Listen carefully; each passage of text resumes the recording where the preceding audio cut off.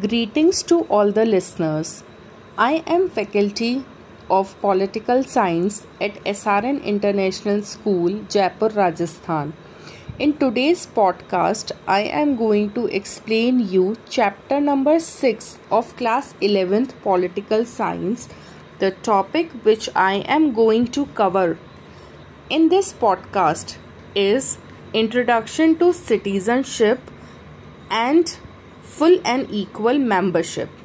So let us start. Citizenship has been defined as full and equal membership of political community.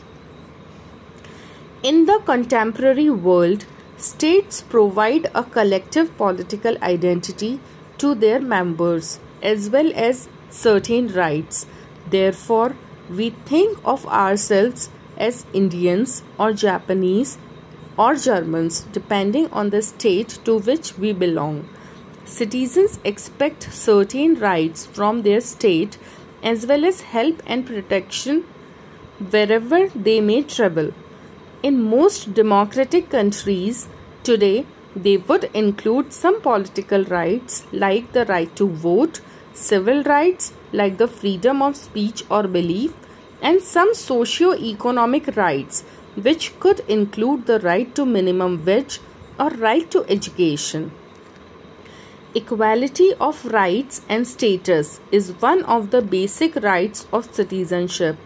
Each of the rights now enjoyed by citizens has been won after struggle.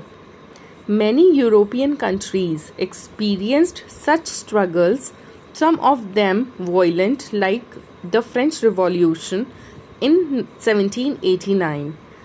In the colonies of Asia and Africa, demands for equal citizenship formed part of their struggle for independence from colonial rulers. In South Africa, the black African population had to undertake a long struggle against the ruling white minority for equal citizenship. This continued until the early 1990s. However, citizenship is about more than the relationship between state and their member.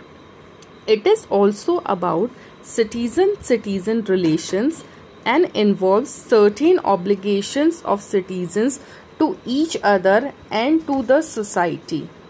Now let us understand full and equal membership.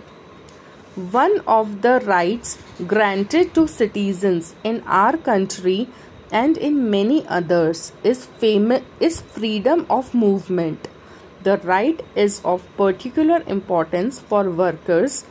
Laborers tend to migrate in search of jobs when opportunities are not available near their homes.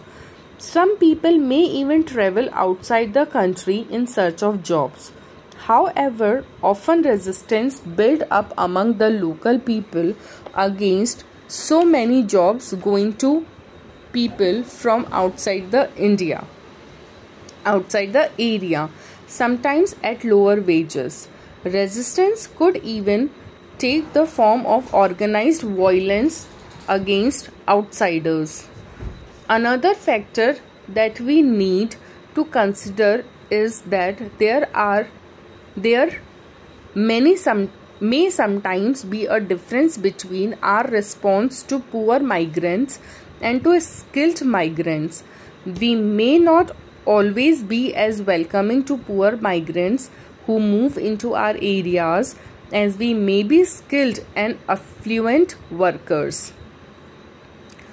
These are some of the issues which are being debated in our country today regarding full and equal membership for all the citizens of our country. However, disputes may sometimes arise even in democratic societies.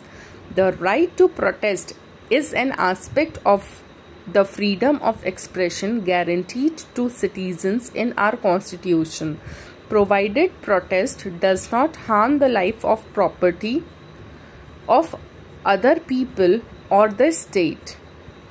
If the guiding principle of providing full and equal membership to all citizens is kept in the mind, It should be possible to arrive at an acceptable solution to the problems that may arise from time to time in a society.